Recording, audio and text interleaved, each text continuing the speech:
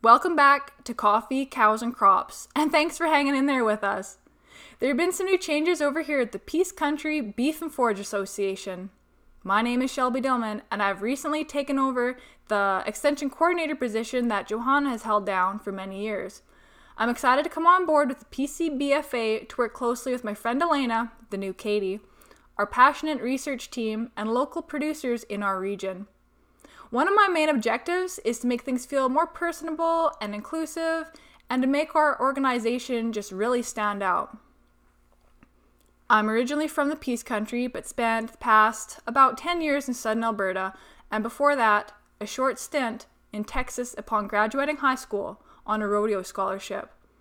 I had a lot of great experiences in central and southern Alberta, including cowboying and ranching for outfits, some livestock nutrition, coaching 4-H horse clubs, training horses and stock dogs, and a whole lot of other things.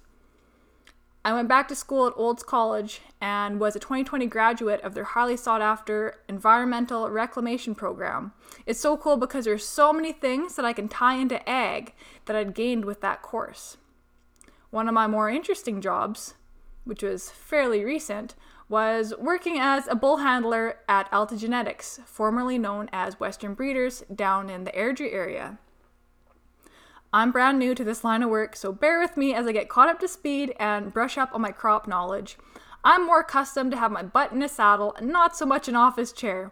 I was heavily involved in the livestock side of the spectrum, pasture open and doctoring, fixing water bowls, processing, fitting sale bulls.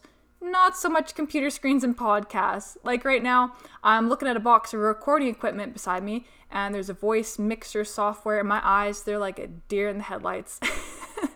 But that opens up a new door, and I'm so excited to put more of the beef aspect into the Peace Country Beef and Forage Association.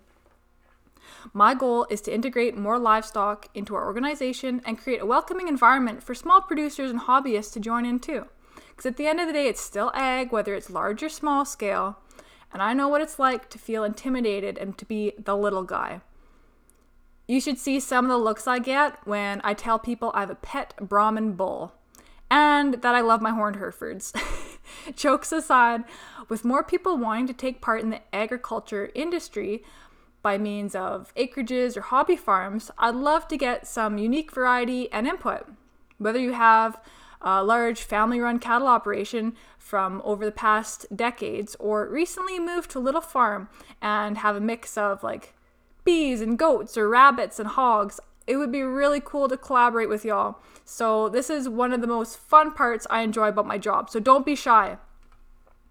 In closing, I have some really great events coming up this winter, and we look forward to seeing you at those. So stay tuned for event details and dates yet to come. Also, don't forget to follow along on our Facebook and Instagram pages, where there are great blurbs of info and lots of updates on upcoming events and such. So yeah, thank you for your support on our agricultural journey.